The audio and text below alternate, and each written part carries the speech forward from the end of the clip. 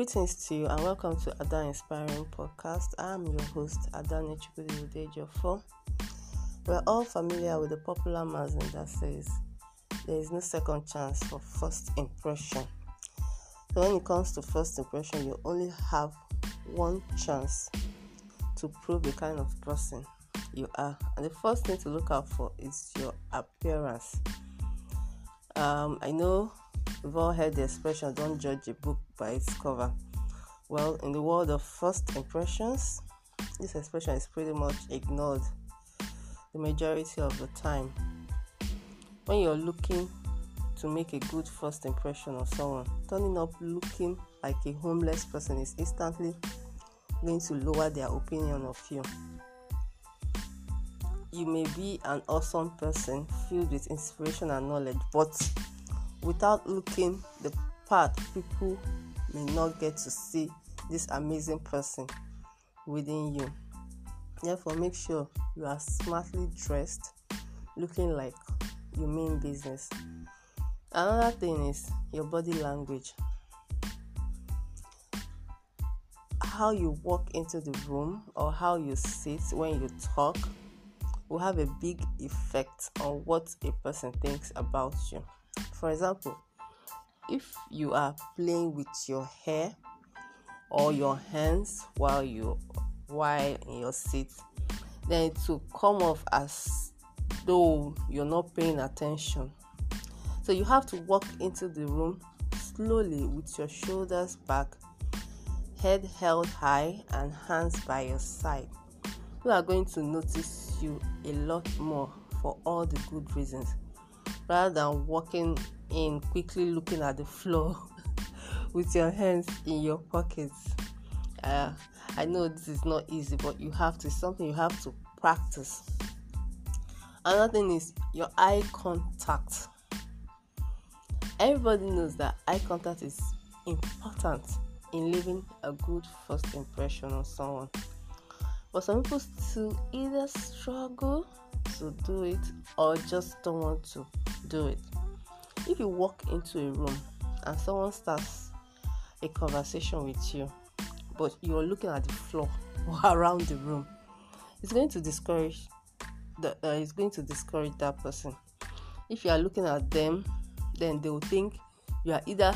If you're not looking at them, they will think that you're either not listening or you're not interested in what they have got to say. Nobody wants to stand spilling out knowledge and enthusiasm when the other person is not even interested. Then you show your enthusiasm. People love enthusiastic people. It makes you stand out compared to anyone who is just mildly talkative, because it conveys your level of interest in a particular subject to someone. And if you are enthusiastic, they are far more likely to enjoy your company because you definitely have something interesting to contribute. Then don't make the mistake of making it a one-way conversation. Let it not be all about you. Okay? You have to leave a good first impression. When one conversation between two people involves dialogue rebounding from one to the other, then it's going to be more engaging and more beneficial to both people, right? If a person that you have just met asks you a question about your business or your interest, and you either reply with a 3-word sentence or 5 minutes of waffling, your chances of progressing the conversation and being able to extract as much information from it won't be very high. However, if you walk up to someone, ask them a question, and they reply with an enthusiastic answer, and then a question, not only will you have a reply, but you want to. That's how you're able to get to know someone well. Respect is very important. This is another thing you have to look out for. Don't brag too much. I tell people there is a thin line between self-confidence and pride. It's the way you brag. You might hurt the feeling of the other person. you're talking to. In the business world, a lot of people who you meet will be just like you, trying to make something of themselves and better themselves. They are probably very hardworking, and if they haven't yet been appraised that much for what they are doing, then they are in great need of appraisal. I'm sure that you love being appraised for what you're doing, and if they are the ones giving it to you, then give appraisal back. Always have respect for the people that you're talking to and recognize their goals and achievements. It will go a long way. Now, this is going to be our last point for today. Know your goal. When you know your overall goals, not just in business but also in the present moment of meeting someone new, then you will be more confident in knowing how to bring up the subjects you want to talk about and be able to get what you want out of the experience.